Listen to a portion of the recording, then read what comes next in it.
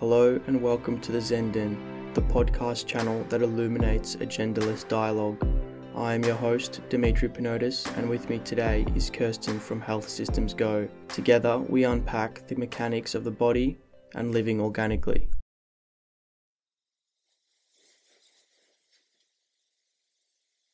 Good morning, Kirstin. Welcome to the Zen Den.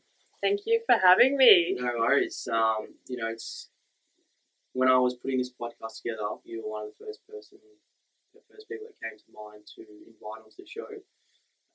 And the reason being was due to the experiences that we shared recently at the retreat, which we'll get into a little bit later. But as a whole, your openness and gratitude is quite evident when spending time with you. So, yeah, welcome. Oh, that's so nice to hear. It's great to hear when people reflect on yourself. Thank you. Yeah, I'm excited to share some thoughts and some adventures and experiences of mine. So let's get into it. Well, we spoke briefly before the podcast and we touched on a few little things, but the one thing that really interested me that you brought up was about the subtle voice. And, that little voice inside, we often refer to as the gut feeling. I'd love to hear your thoughts on that. Yeah. It goes all the way back through for me at around age 6, and I'm sure probably deeper than that. Around age 6, I was watching just by chance on TV. It was like I don't even remember what it was, but it was a show about vibrations, right? And so we were I was sitting down watching how when you think of something like we know now, when you're sending out those vibrational frequencies, what that does when you turn that around. How do I explain this? But yeah, listening to the vibrational frequencies that you put out, the world is then giving back to you. So after I watched that, I didn't quite understand it, except that if I thought something and I was like, I don't want that, it would come to me because I was putting out that vibrational frequency that, that's going to come back. And I'm sure everyone's experienced something of that sort. For me, it was like getting with a buddy that I didn't want to do in prep or something in primary school. It started off with really small things, then would get bigger and bigger. But the other day, something that really struck me, and because it was so, I've travelled around the world and definitely listened to gut instincts. Being a female solo traveller, you do have to be a little bit more aware, which sucks, but definitely some of the places I've been to, I just had to listen to that and own it. And that kept me really safe. But when I was driving the other day, I just got a lovely little car, and I had a bad situation at the start of the year and with a drunk driver. So I was like, okay, this is like a nice wake up call. But the other day when I was driving, pulled up to the main intersection, and it was a really subtle voice that just said, "Top into the other lane." Don't think anything else of it. I didn't even really recognise it until a big Prado pulled up next to me, and then 5 seconds later got rear-ended. Wow. And I thought, as I drove off, oh wow, actually that would have been me. No, my car. I mean, being caught up in it, I didn't want to. The car's just an aesthetic thing. Yeah, of course, but still your safety. Yeah. So that was a big wake up that it can be subtle whilst it can be also really obvious, where you can have those nauseous feelings where you're like, oh, I really got to listen and feel and honour that. Yeah, it's just super interesting feeling that everybody has, and I'm curious to know, or I guess listen to your ability to listen to that, because sometimes it gets muffled quite easily. You've got stuff on in terms of work, family, there's just other things bouncing around your mind that are just you almost don't have time or energy to listen to that, but it's the most important thing to listen to when you're sort of going around your day-to-day business. That's just my opinion. Yeah, definitely. So the listening is massive in that. Did you want to unpack that at all? I think if you don't listen, you end up you'll hit speed bumps in your day-to-day movements, activities, happenings, and then things will start going down a negative one. And things aren't working for you, and you're like, oh, what's happening? And then you start to listen, and then Yeah. you're like, I just got to take this Yeah. choice or this decision and honour those feelings or honour that understanding, and then things start to open up for you.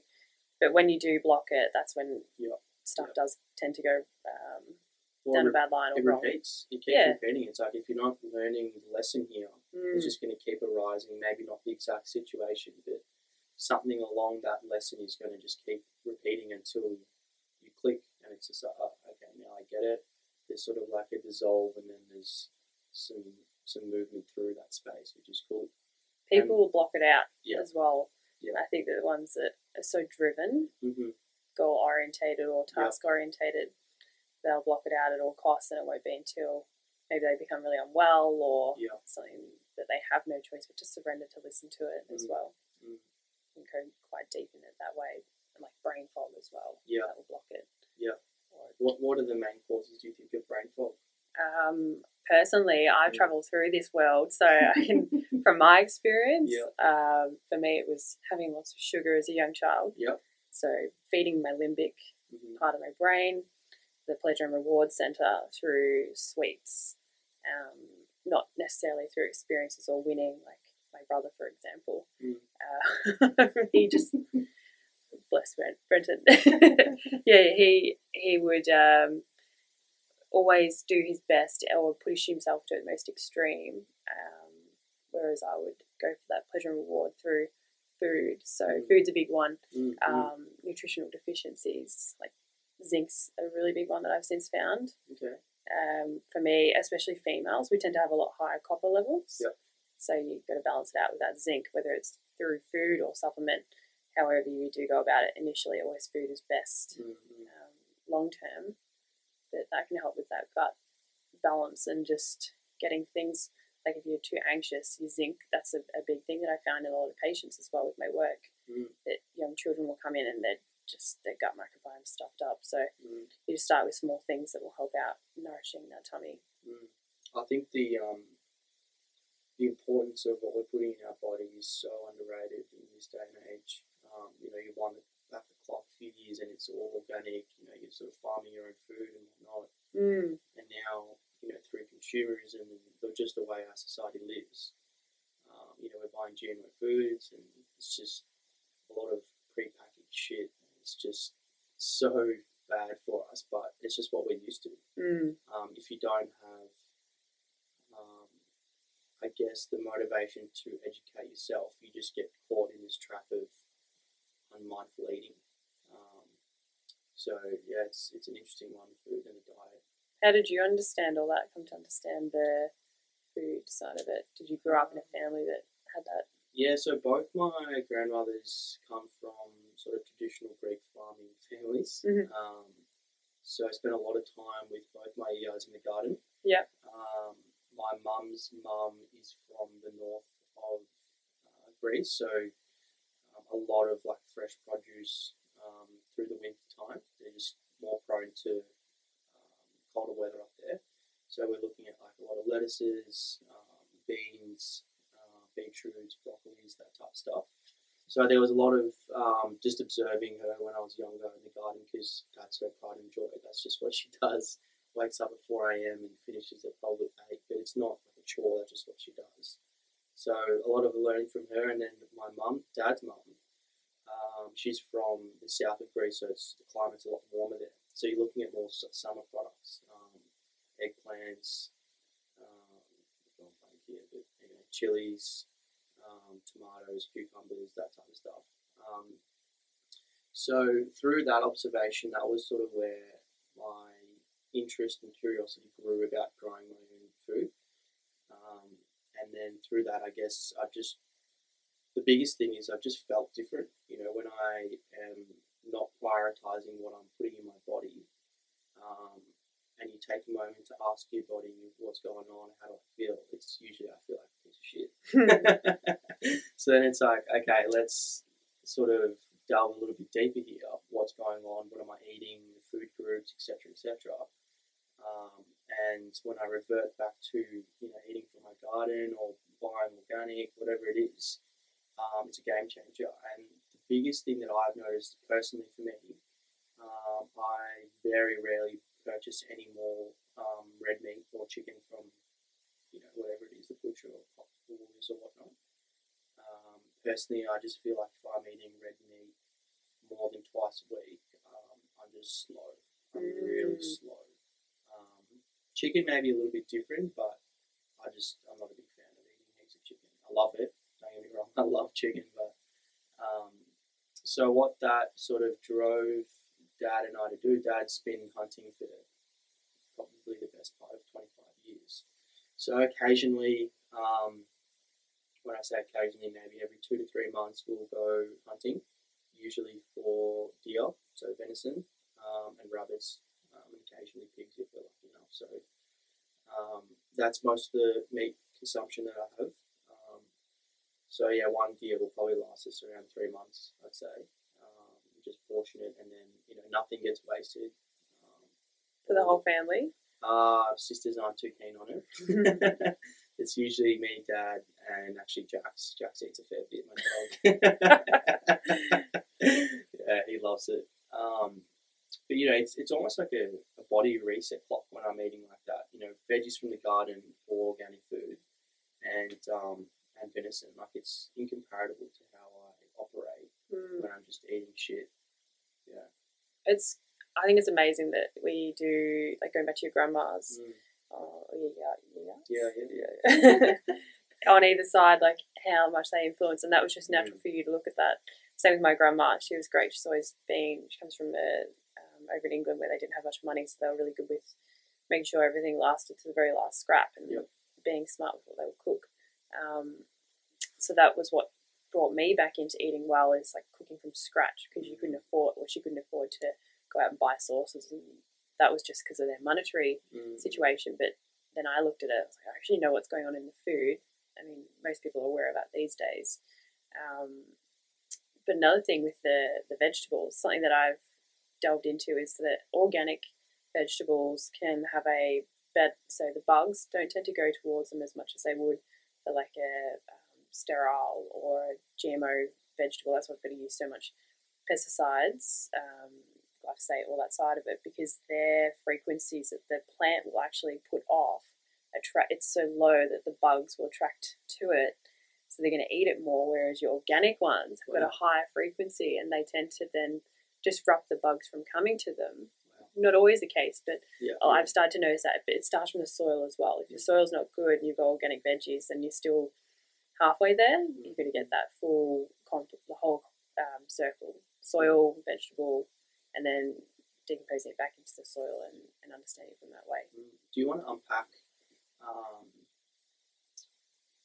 sort of like what happens when pesticides are used on our vegetables, and like all these Coles, Aldi, etc.? Do you want to unpack that a little bit?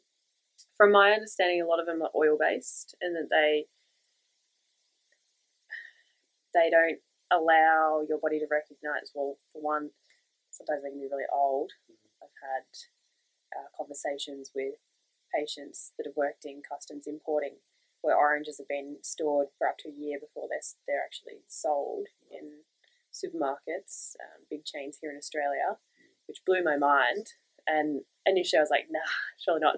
But anyway, so with your, for example, like glyphosate, I don't know the mechanism of action as well as what others would, but I just understand that it just, you can't absorb the nutrition and the minerals from that plant because it doesn't have anything to start with. So if it's getting stripped of its nutrition, initially when they first started to bring that back in, post-war, when they had that green revolution, things were thriving, but then the soil content and the mineral content just really started to go downhill because of how toxic those chemicals can be after a build-up of a number of years.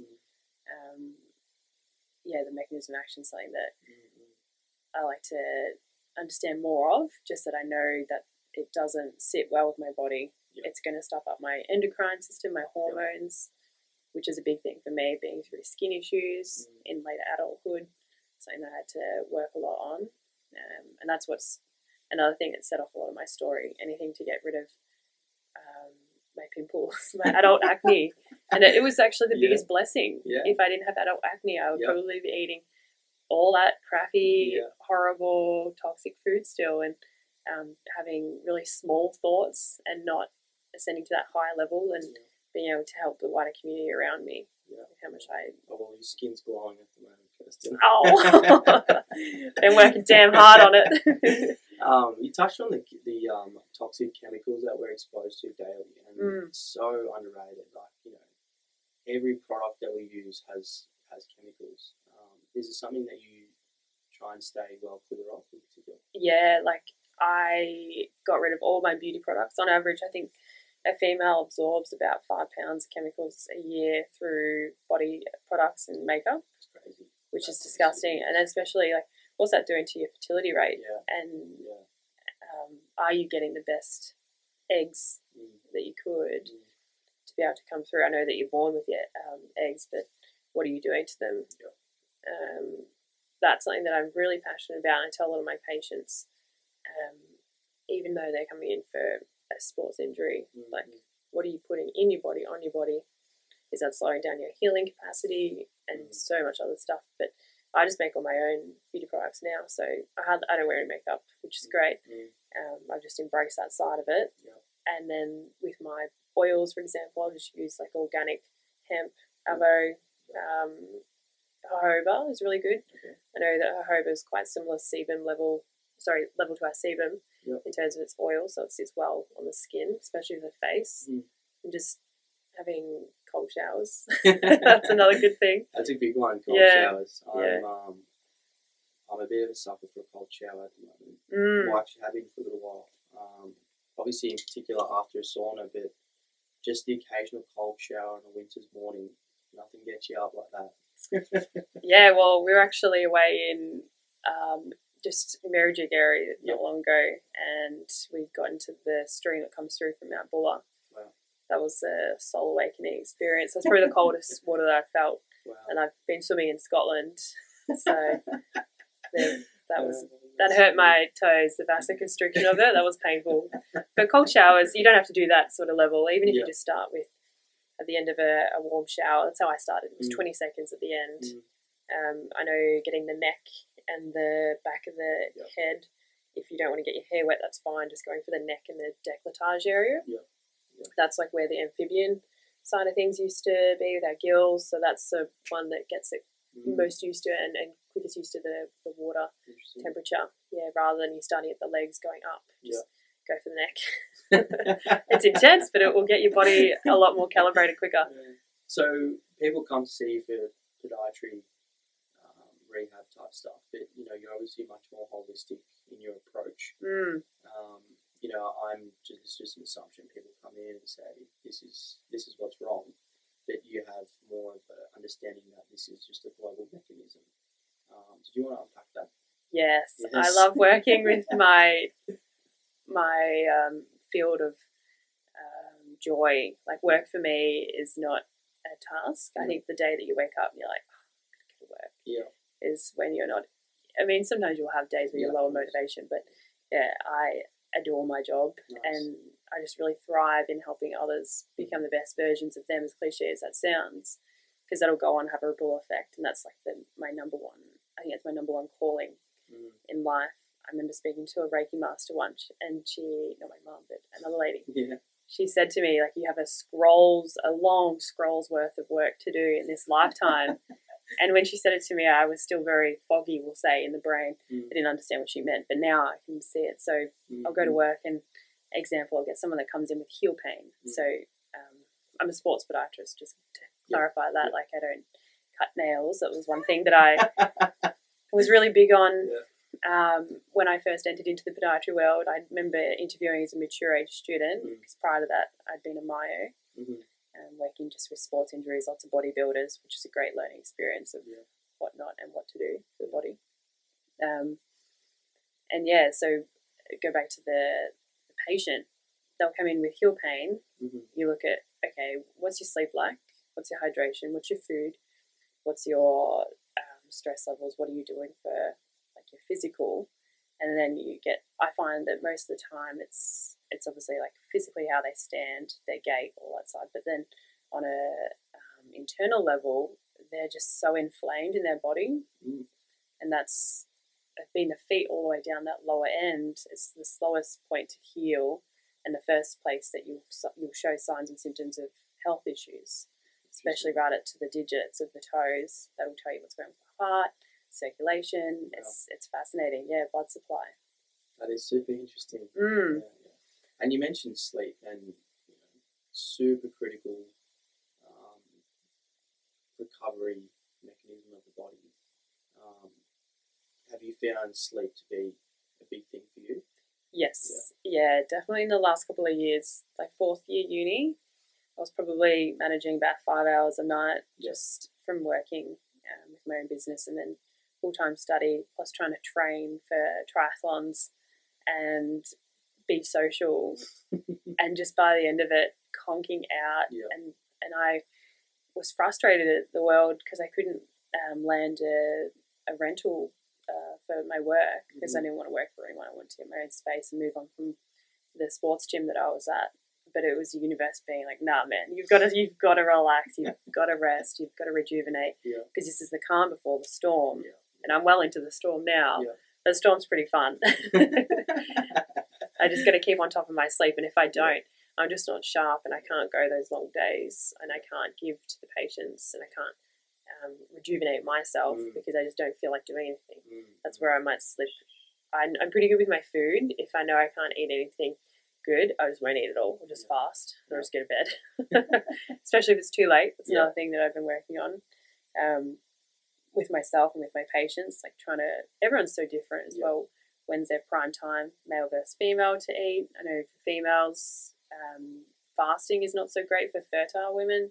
In the morning especially, you want to keep insulin levels pretty consistent, so starting the day off with fat and protein, whereas the males can go a lot longer. I mean, some people might disagree with me there, but menopausal women, for example, fasting is amazing for them. Right. Yeah, the difference between the female age can be a big thing to understand it and explain that to, because I see a lot of young athletes or a lot of young women and males, but they'll come in and they're just not hitting those nutritional levels that they need to, even though they feel that they're doing well. You just got to explain that to them, and then getting more fuel in the body and more healing properties in there as well.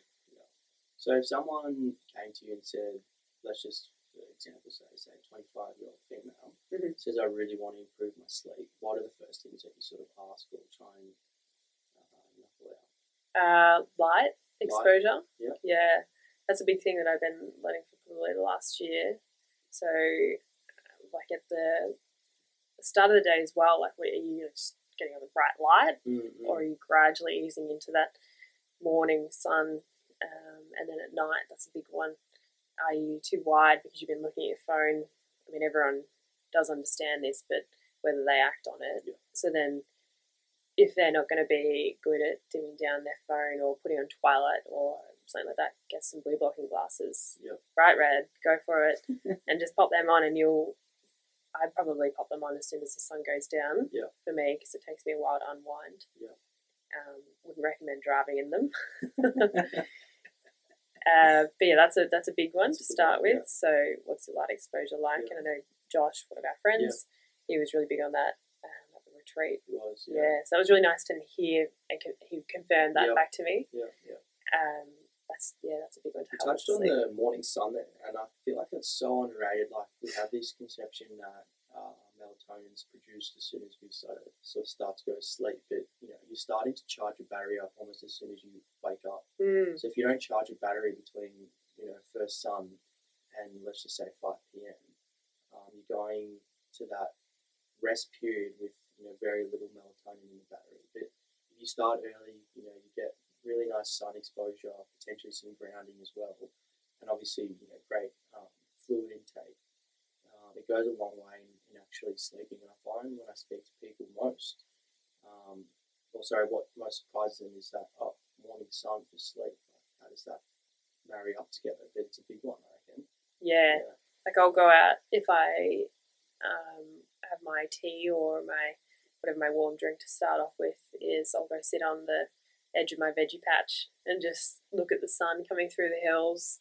I'm blessed to have that view. Others might just have to sit on their decking or even just through the window. If they can open the window, it's better. And just watch that sun come through. Or if you don't have light exposure at night by street lights, even just sleeping with the curtains open. Yeah. It's a nice one as well. Yeah. Going down and waking with the sun. We were talking about this on the weekend, Jessie, my partner and I, that we, as a culture, we're starting to eat too late. Yeah. And then that's making us stay up too late because you can't go to sleep because you're so edgy.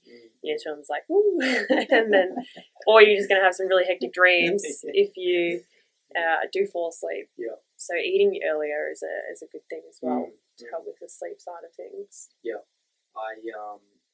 As you know, we lived in the Gold Coast for a little while, and I didn't know this though. Oh, you didn't know this? So there you go. Yeah, spend a little bit of time in the beautiful Gold Coast, best place on earth. Hopefully be back there sooner rather than later. But my lifestyle there was like at its pinnacle.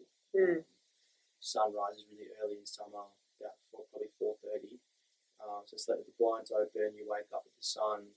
Go for a swim before work. So much easier when it's warm. Oh, so much easier. Yeah. When you wake up, it's like 15, gets to 20 degrees, but then it doesn't change. It goes maybe to 22 for the day, and that's it. So the consistency just makes it so much easier, and the water's always like a bath, like in comparison to what the water's here is just pure bliss. But then in turn, the sun goes down at sometimes like 5 o'clock, and that's super early. So I was working as a cook up there for the beach shack, just a cafe on the beach here in Currumbin, and I usually finished work at let's just say 2 o'clock. So whatever, get home, take Jax for a walk, do what I have to do, have dinner at probably 4:30, 5. Sun goes down, and it's like, oh well, it's time to go to bed soon. It gets like 6:30, you're in bed, and I'm sleeping. And I used to always message mum and dad and be like, I'm off to bed, and they're like, are you mad? It's a culture up there as well, though. It is. Because like you get most of your stuff done before you go to work. So when you finish work, it's like I'm done for the day, and I finish work at 2 o'clock. Primarily, that's how we would have been as well. We exactly. would have got it done in the morning. And exactly. I've been learning a lot about tribes versus like cults. Okay. And in the tribe, the ones that were most efficient, under 50 people per tribe, would get all their stuff done in the morning. I think this was over in Native American tribes. Okay. Yeah, they would get all their stuff done in the morning, and they could just hang and chill from like 1 p.m. onwards. I'm sure they didn't really follow the times diligently as what we do. I actually lived over in Scotland for about just under a year, and it was the complete opposite to what you experienced over in Queensland. I moved over there Boxing Day. I landed, it was incredibly cold. I didn't know what cold was until I got over there with that. Middle of winter. Yeah, and I lost my mojo probably within about a month and a half because it was a really poor summer here, so I didn't get much sun exposure with my vitamin D levels. They weren't charged up enough for that experience, so I actually had to get like light therapies in. So people that are in like the northern hemisphere, they do have to be really onto it if they're expatriate or if they're just someone that isn't exposed or they're not used to that low sun exposure, I should say. I've heard about the sunbeds. I've only heard about them in the UK and Norway. They're the only people that I've sort of mentioned to me before, but the sunbeds are an interesting concept. You can even just get a desk lamp that's got a similar light to it. Yeah, the UV in that. Obviously being careful with the exposure to it, but just to help with the pineal gland exposure as well. The pineal gland's a very interesting one. Yeah. Please tell me more. My main thing that I understand from it, I mean, there's a lot, but we, when we're in that brain fog, it's not working well. That's the easiest way to understand it. If that's not working well, so much of our body, hormonal wise, through the endocrine system is not going to be on par. Not going to be secreting releasing at the right time. So it really is the master clock of the body. Yeah. When I have been like in a meditative state, and the energy, or rather my focus, is in the pineal gland, and sometimes you actually, I just refer this quickly, sometimes you don't even realise that you actually got tension there when the optical nerves going back to the back of your eyes, and you don't even realise that there's tension there. Then as soon as you put your focus there, and it's just like, wow, that's how I was all day today, or like, that's what my sort of like normal, in inverted commas, state was today. And then you realise that and you release it, and it's just like, whoa. Do you have a consistent space in your body that you store tension? Yeah, I would say in my left groin. That's pretty consistent, and my dad's the exact same actually. Right. Literally, our bodies are quite a mirror. Yeah. Obviously, through our DNS practice, dynamic neuromuscular stabilization, I have been more aware of my body movement. That's I'm trying to undo realistically 20 years of poor body movement, and it's all gets stored in my left groin. I wonder if that's an energy zone for you as well. Left being feminine, and hip mobility to taking that next step in life. That can be from that metaphysical line. Yeah, for sure. Yeah. There's a lot of digging to be done there. Yeah. And that your dad has it as well. Yeah. Is it a genetic lineage from past life experiences or DNA that's placed in there?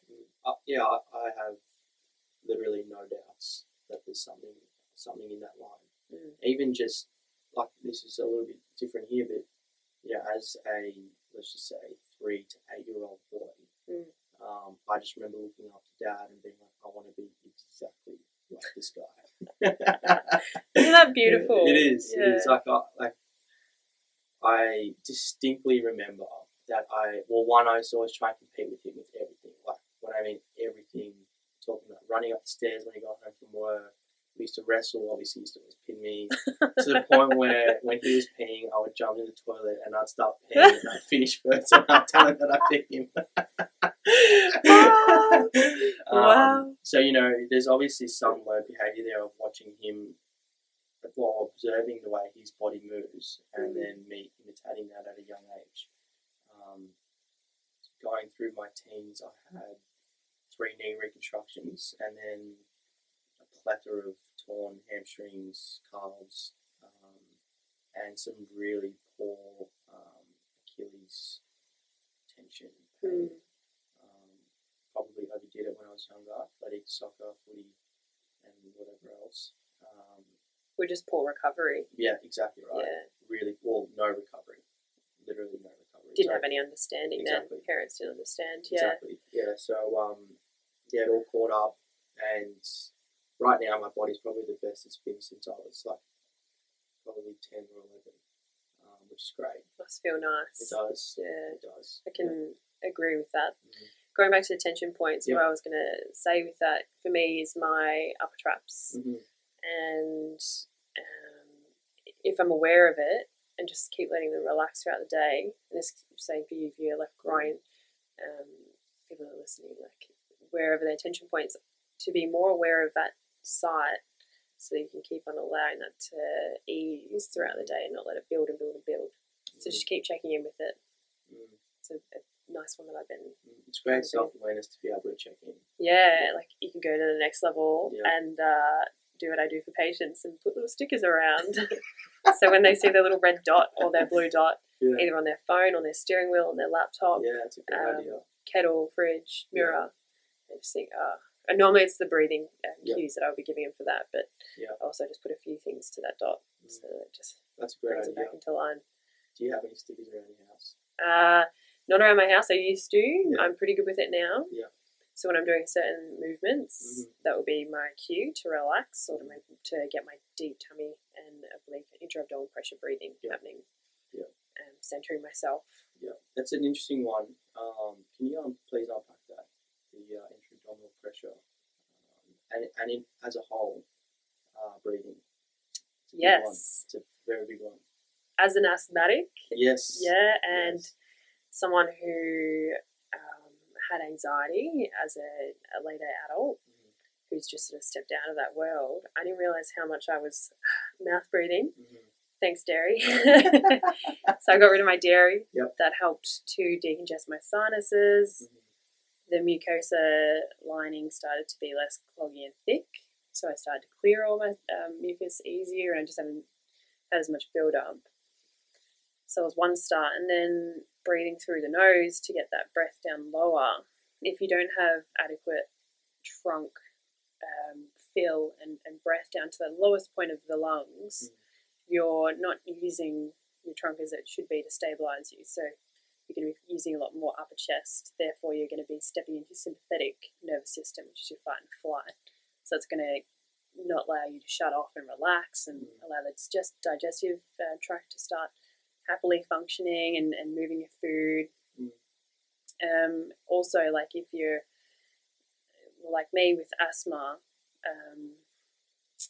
a lot of it comes from just that shallow breathing and really weak diaphragm. So the diaphragm, I found for me the best thing is to get on the bike and start riding up in the Mount Dandenongs where I live. That really got my diaphragm strong. Now, not everyone's going to be able to do that.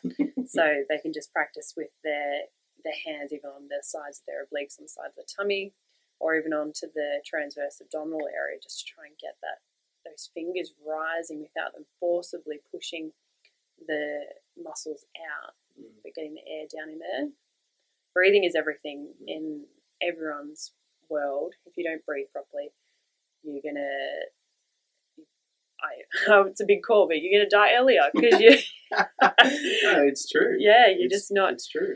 Yeah. You're not feeling yourself properly with that.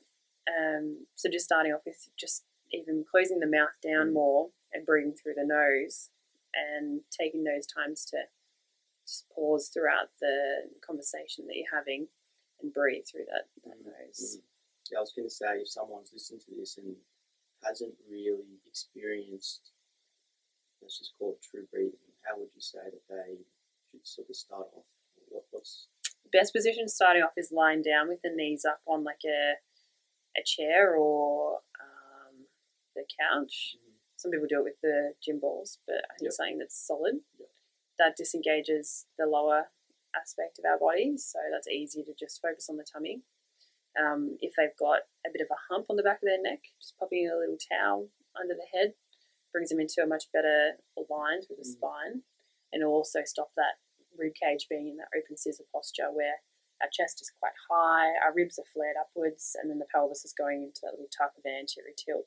So if you're lying down, you want to try and get your back just gently flat onto the ground, and just popping the hands onto the tummy and doing those nice deep breaths. And it is hard, maybe you want to have a hand up on the chest to be your marker point. That's how I teach patients. I mean, I hold the rib cage down, depress it towards the pelvis, and that helps to bring the diaphragm into a much better alignment, so it can actually expand into that lower abdomen. That's the easiest way. So just looking up intra-abdominal pressure breathing. It's something that has to be experienced. It's really hard to learn on your own without being shown, unless you want to watch a video. That's another option online, like a DNS video. And the diaphragm, what role does it play in that? The diaphragm, if it's not strong, it's going to be stuck up in the rib cage and sitting quite high. You then also, the biggest thing for that is it's not coming down and compressing onto the adrenal glands. So the adrenal glands are just secreting too much cortisol out, and that's just going to keep us in that anxious state, or just that higher alert that's a little bit too alert. Which is, if we've got high cortisol, sleep is pretty poor. Yeah. So it's all interlinked. Definitely. If someone is wanting to practice this, would you say, morning, afternoon, night, or is it completely up to the individual? Up to the individual. I find that a lot of my patients are busy, so they do it at night. But then I get them to do it when they're driving, just one hand onto the side of the tummy, just to bring them into that awareness. Chest breathing, let's try and get that a little bit lower, and a bit lower, and a bit lower. For me personally, it took me about 6 months to perfect. But I think I'm still perfecting it. Of course. Especially on my right side. So I'm opposite to you. My right side is my neurologically weaker side. There we go. Even though it shows up stronger, Mm. it's that asymptomatic, Mm. non-functional side. And using that, you touched on driving. If you're doing heaps of driving, it's such a great time to observe your body. You know, your posture, any habits in terms of leaning, how's my breathing, that's obviously a big one. But just generally checking in with your body, it's a pretty unique time.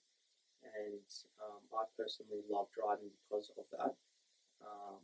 You're sort of killing two birds with one stone. Is there any other times in the day that, you know, you try and I know you're sort of constantly self-aware. Is there anything in particular that you're like, yeah, this is cool? Sitting down, like if you're an office worker, that's a pretty easy one. If you've just got to read something, pop both hands onto the sides of the chest and the tummy, or the tummy area. Yeah. You can start getting, once you feel a bit more confident with it, when you're just bending down to pick something up. Yeah. That's an easy one to do, or moving something from the ground. Like every movement can be a strengthening and awareness type of movement. And it's amazing how much that's come into my world the last couple of years. Before that, I probably would have gone down the line of having back pain at age 27, 28 if I hadn't have opened it up. Unfortunately, that's very common. Yeah. You know, Mark McGrath speaks about the continuum, and it's sort of alludes to that, what we're talking about now, where it's like, you know, a lot of people, and myself included, when you first start off to be sort of self-aware or observant of yourself, you know, you have to go to a class, or you have to actually do something in order to be in that space. And slowly it sort of trickles out into your everyday life, when it's like, I no longer am just observant or alert in that 1 hour of yoga on a Thursday night. It's like, now I am when I drive home from yoga, or I'm driving to yoga, and then it extends to like when I wake up, I just take a moment in bed to ask myself, what is my purpose, and do some nice deep breaths. Or, you know, as you said, picking up something, or, you know, I do that when I'm playing fetch with jacks or something. When I go down to pick the ball, it's a very slow, steady, slow and steady. I can just hear Mark be like. But, you know, it starts to creep up into your everyday life, and then it's just like, okay, I am meditation. You begin to crave it as well, because you do feel quite unsettled when you step out of that, and you realise how much when you step back into it. And then, it becomes addictive to be in that state. And really nice to share that with others, that so many patients will cry when you teach them how to breathe. That's pretty moving. I mean, well, how much tension have they had in their body, especially men, that I'll show you, like, they get really overwhelmed. Maybe I'm not, like, they can share that with me, which is pretty fascinating. You get someone coming in for a sports injury and then they leave pretty blown away by how powerful breath is. Those powers, or there's entities around us that don't want us to reach into that, how powerful our bodies can be. Super underrated. Super underrated. Yeah. Wow. Just like thinking about it now, it's like very calming. You know, we sort of chatted a lot about this holistic view of the body. From sleep to breathing to releasing tension and those type of things, and even just the ability to communicate that with somebody. And hopefully when people are listening to this, they start to be a little bit more self-aware as well. There's just a release of, I feel very relaxed. Now.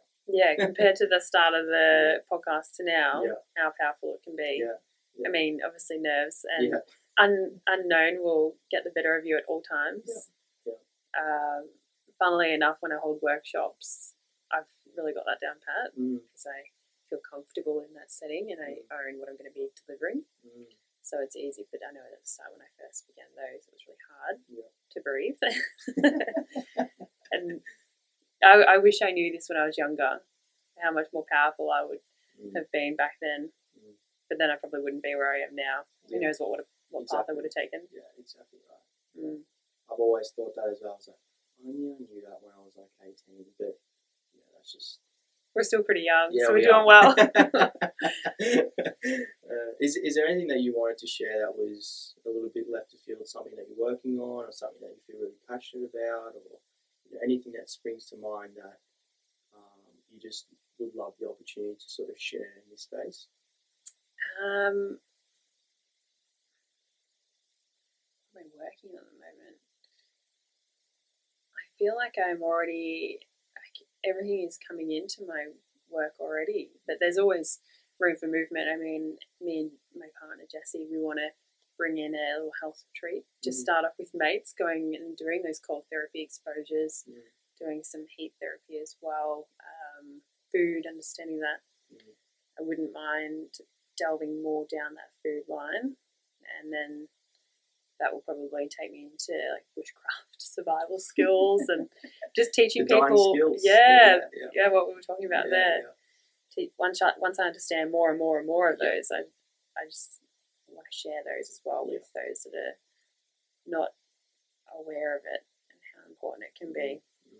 So that's the next level for me professionally. Personally, I've got lots going on that I just want to keep on. It sounds crazy, but I want to make myself unkillable.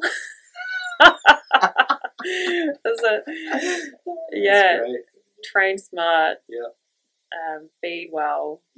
And live a life that is really sustainable, and like being off grid, for example, is a really, like, it's becoming more and more strong for me to go down that line, especially in the current events of what's happening. Is like I live out under the hills, and we didn't have power for about 6 days. Was it 5-6 days? And being cold doesn't faze me too much. I've been exposed to it enough now. But not having reception, your phone. So my dad's a fantastic man who is the handiest man ever.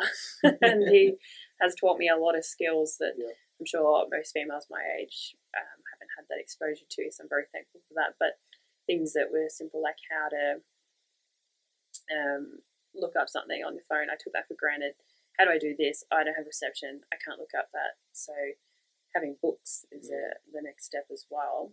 Not relying on the digital network, whilst you can learn a lot from it. But it was a good opportunity to see what my life will be like living out in the high country, away from the power. And I'm not preparing for anything like that, like doomsday preparing. I just feel that draw to live a more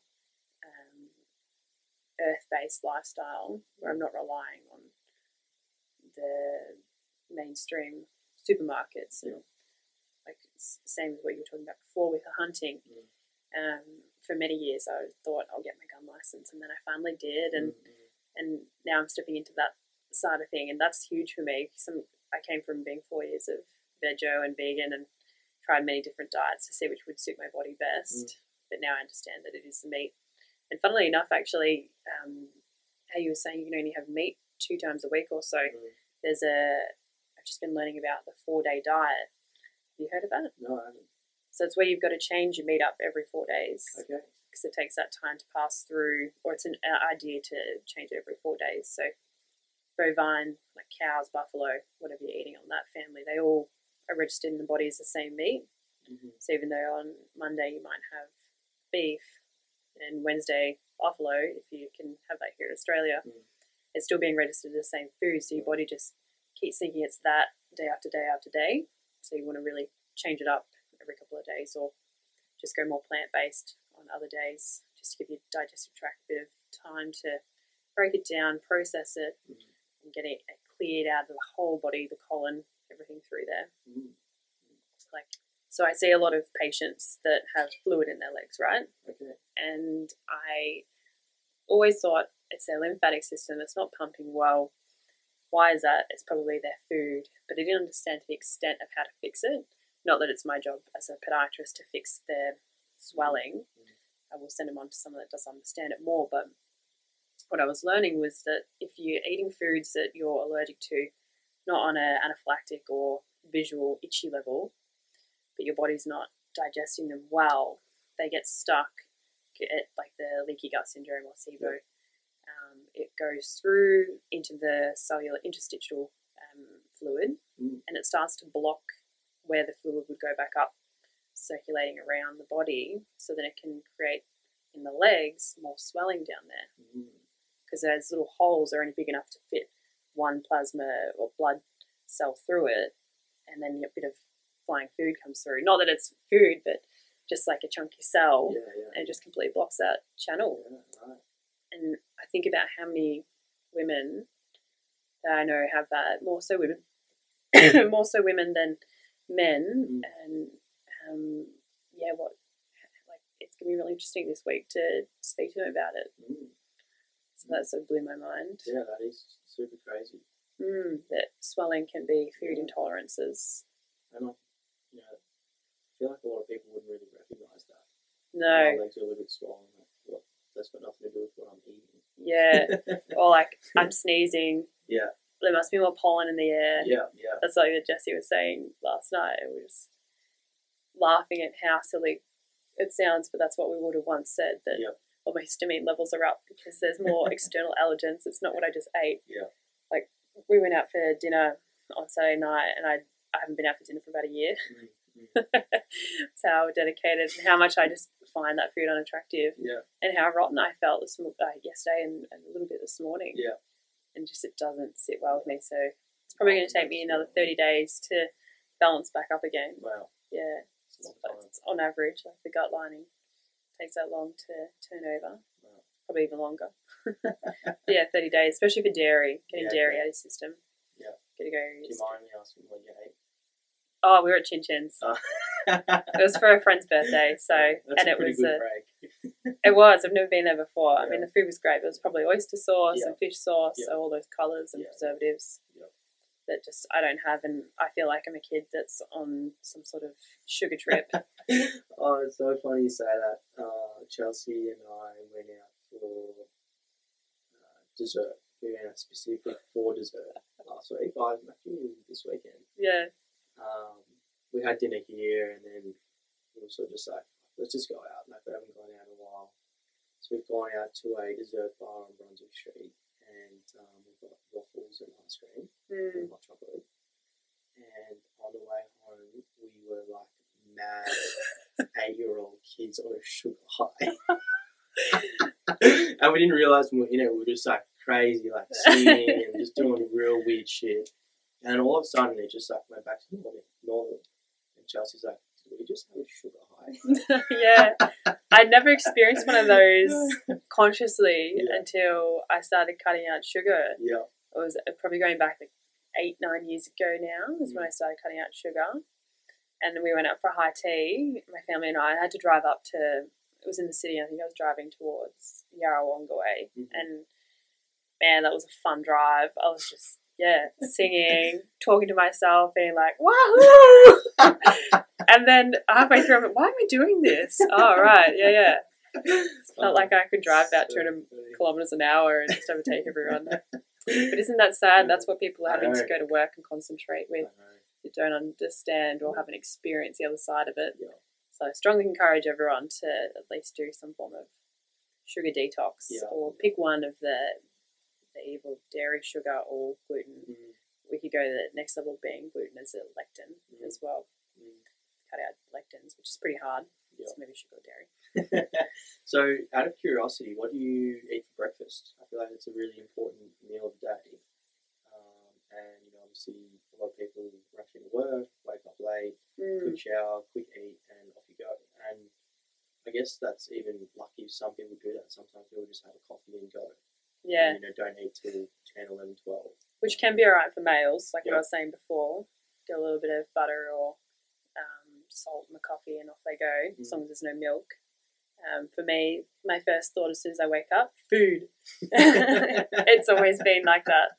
I get so excited about eating, but I do have to wait like about 40 minutes until I'm fully warmed up in the body, whether I've been outside, had my drink or just breathing. But my breakfast traditionally are eggs with a little bit of ghee, some sort of fat.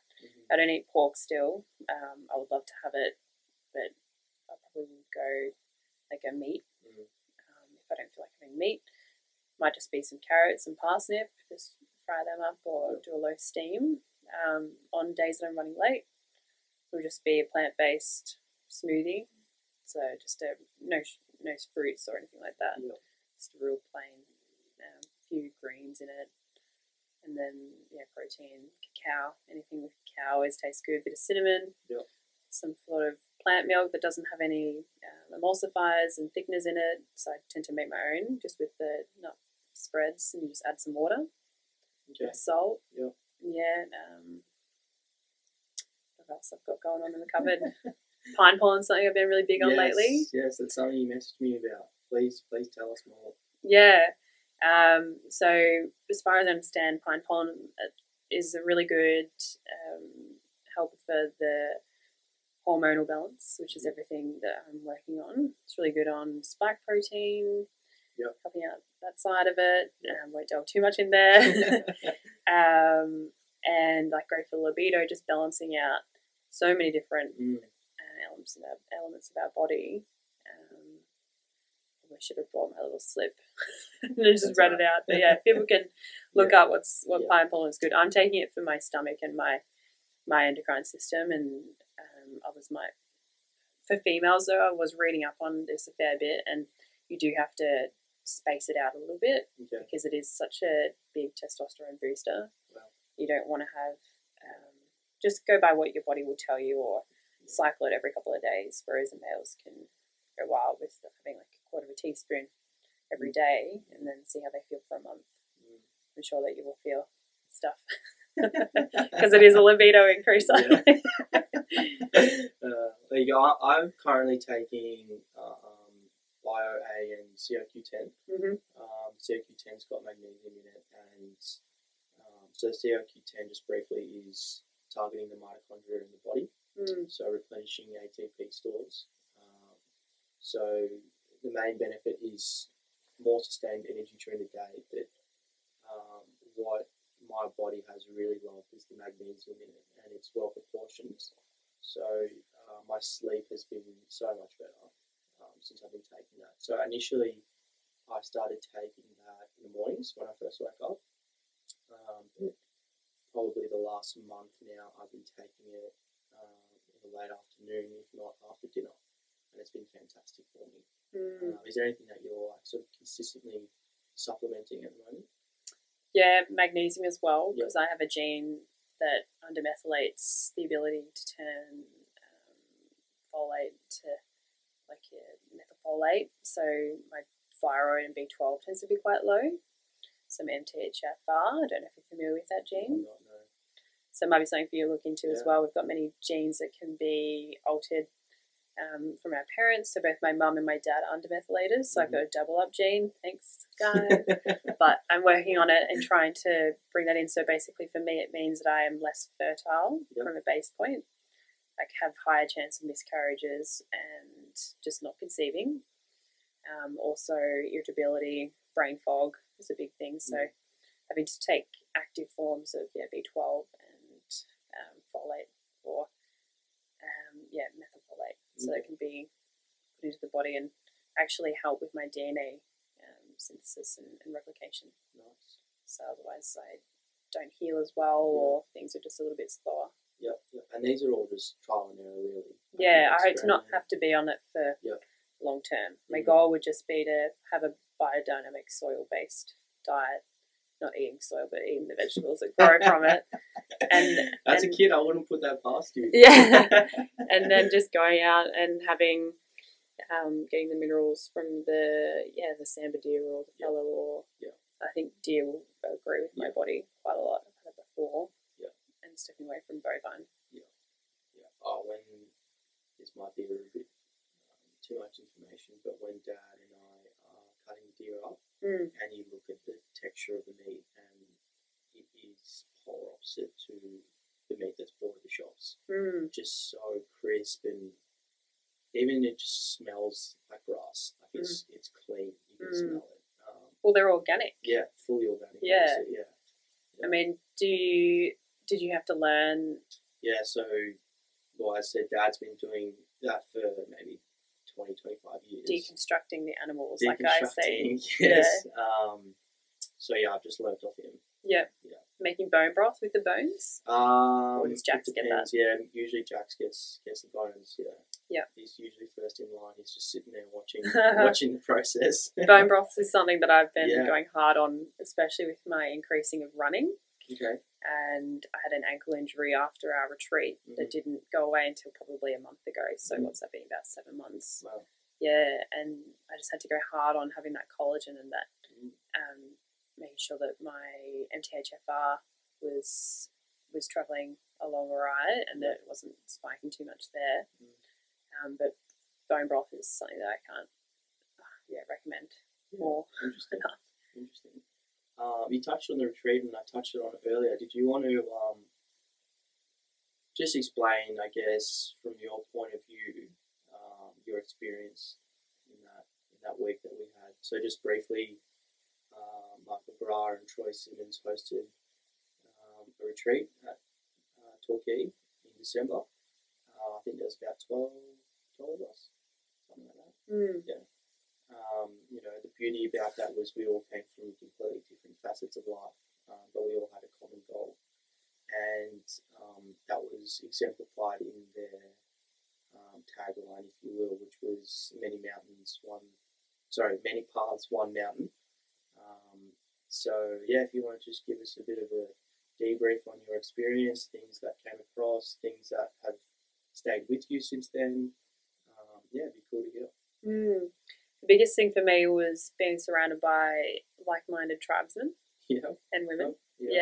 I stepped away from most of my high school and childhood friends and have really narrowed that down, as most of us do at this age, end of the 20s. You start to really bring in those that are going to bring most value, vice versa, to you to them. So being surrounded by like-minded people was just amazing for a week. And really being able to have conversations that were so interesting that weren't just small talk. You delve into the deeper stuff. But what I noticed when I walked away from that retreat was how synthetic of a world we live in. So when I was driving back, like advertisement signs, lights, all that side of it were really so obvious. And I've never looked at it in that way. And just to be, it really honed in on that. Okay, this is your next step, both physically and mentally. Keep on walking with these people around you. Keep on, your vibe will attract your tribe, and that's how you're going to keep on stepping upwards to where I need to be, to give to myself. I learnt a lot from that. It's so difficult to explain, as you would feel what went on during that week, but it was very magical, very empowering, and definitely got me thinking of things that I never probably would have had I not been exposed to it, especially some of the stuff that Mark spoke to us about, the gateless gate. So I don't know how to explain that. Well, I think it's difficult to explain because it's not in the realm of conversation. We're entering awareness and consciousness, and in short, the gateless gate is the stage of being able to sit on either side of pure awareness, consciousness, connected to all living things, undivisible, unlimited awareness, and to still be able to, assist people in seeing that. And it's, as I said, difficult to talk about because talking is a product of the mind, and consciousness is not necessarily above the mind, but the mind is a product of consciousness. So to be able to communicate that is literally impossible. The mind can't come to terms with consciousness because it only exists in awareness. Even the way you explain that, I love it. Beautiful. It's hard to explain. Yeah. It really is. And it's something that's really interests me, non-dualism, and it's when I have conversations about it, it's like I don't really know how to begin here because you're just living it. And Matt McAvoy spoke about that in a genderless dialogue sessions we had, and it's like, how do you communicate that message with other people who are interested in it? And it's like, well, you just live it. You just live purely, and it's really, in my opinion, the only way you can communicate that message.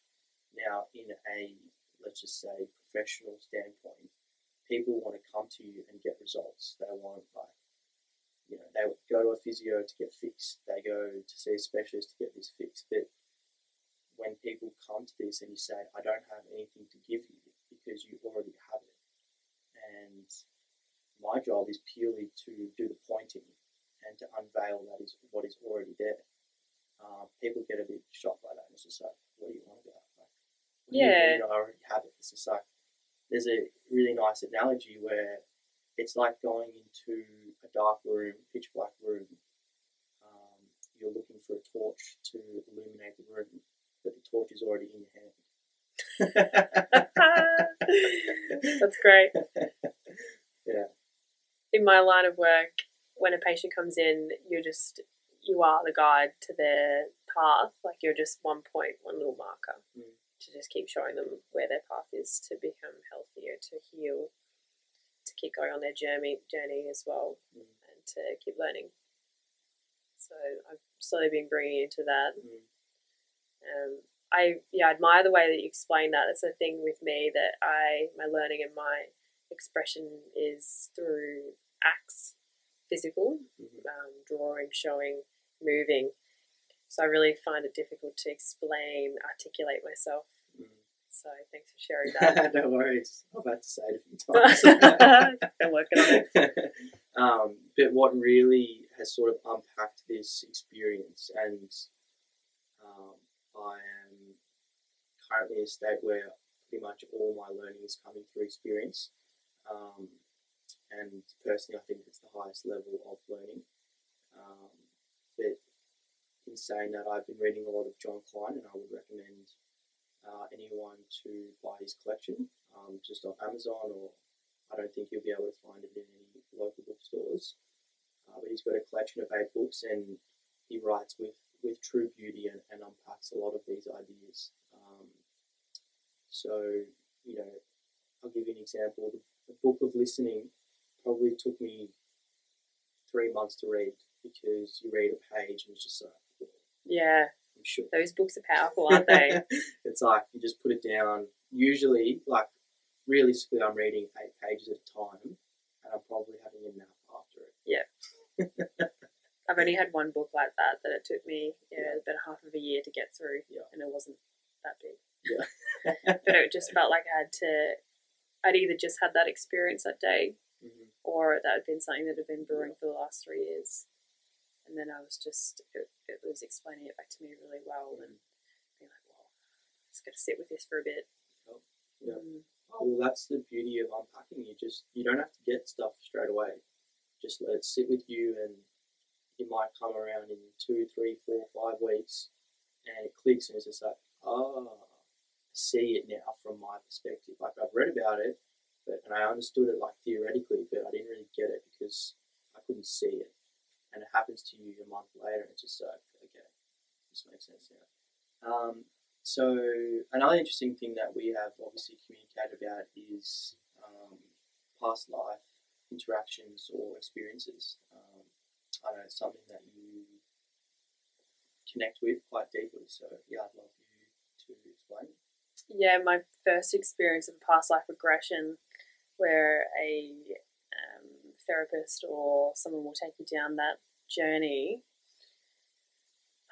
When was it? Probably back in 2012, so it would have been about 20. Yep. Was I? 19, 20.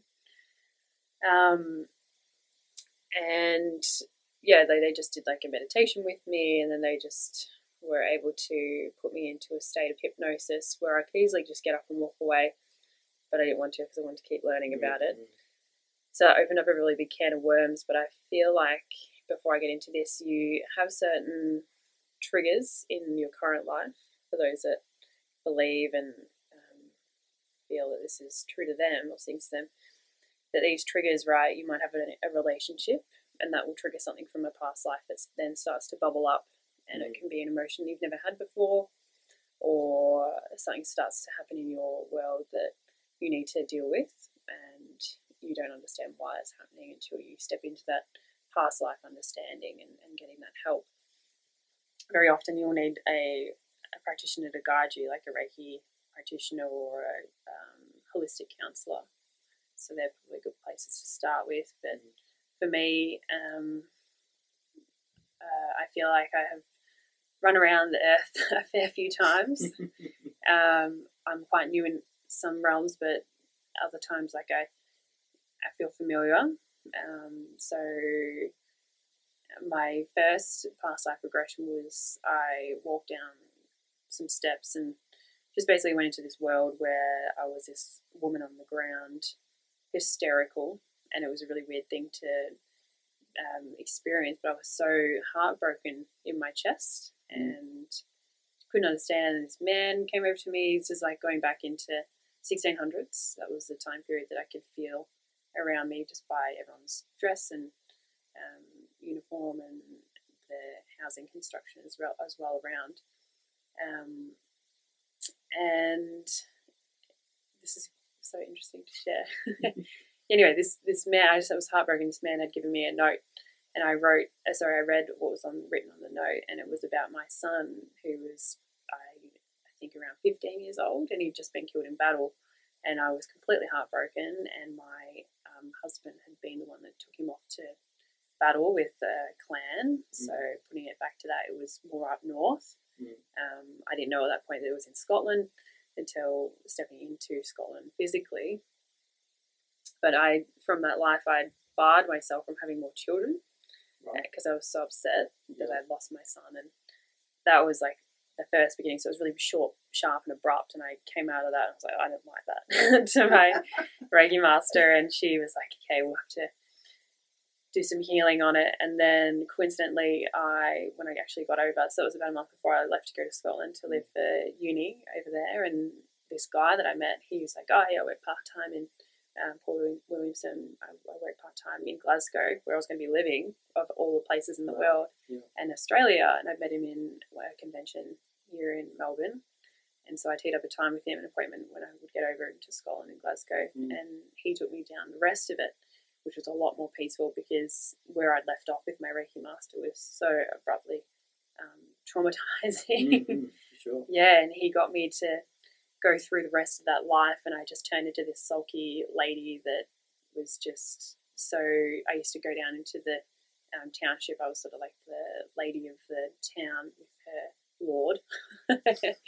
And I'd go down into the town. I was really happy to be around people, and then after my son died, it was not like that, and I just became very dark, and eventually I died, and my son came and collected me, and he had me in his arms, and we were gliding over meadows going towards this big-ass sun light, and then all of a sudden I just fell out of his hands, and I went into this black abyss. Wow. And I was just standing in there, and Paul asked me, have you crossed over into that next life of yours? And I was like, no, I'm in this black space. I don't know what this black space is. And he's like, okay, this is where you have left those emotions. You need to pick them up and make peace with them. And that was the barring myself of having more children and being fertile. And but I come from just a side note, I was very masculine when I was a young child, very tomboy. And it took me until this part to then start to bring out my femininity. Wow. So that was a trigger for me in the current life that I live, was to step back into that feminine emotion and vibration by healing that. And when I did, I was able to then go into that next life with this. It got pretty whacked up. This I don't know if we want to share that, but this man came down with his big top hat, but he was kind of like Pinocchio. He was a cartoon man in 3D. It got a little bit warped, and then I went into some more lives, and they were normal, like just a little bit later on in like 18 and 1900s, and even just before my birth here in 1993. But that was a huge one for me to understand that original past life regression. That's where I feel like the biggest trauma happened, And I'm sure there's stuff I've still got to learn from before that. But that's how I came into understanding past life connections. I don't know if you've had that where things you haven't recognised in this life have then set off new emotions and new thoughts that you're like, where did that come from? Or why do I feel an attraction to that, connection to this place? It's really important to make peace with things that you've left behind, because you'll just keep, they're lessons that you just keep bringing through next life to next life to next life. And it's a repeated lesson until you learn it and you acknowledge it. Acknowledging is the biggest and most powerful part of it to put it at peace. Yeah, for sure. That's some pretty crazy stuff. Yeah. I love it. Wow, that's truly extraordinary stuff. I personally haven't had any experiences, as you've just mentioned. There's obviously, it might sound a little bit weird to say, but when you sort of feel like totally comfortable or familiar in something that is actually,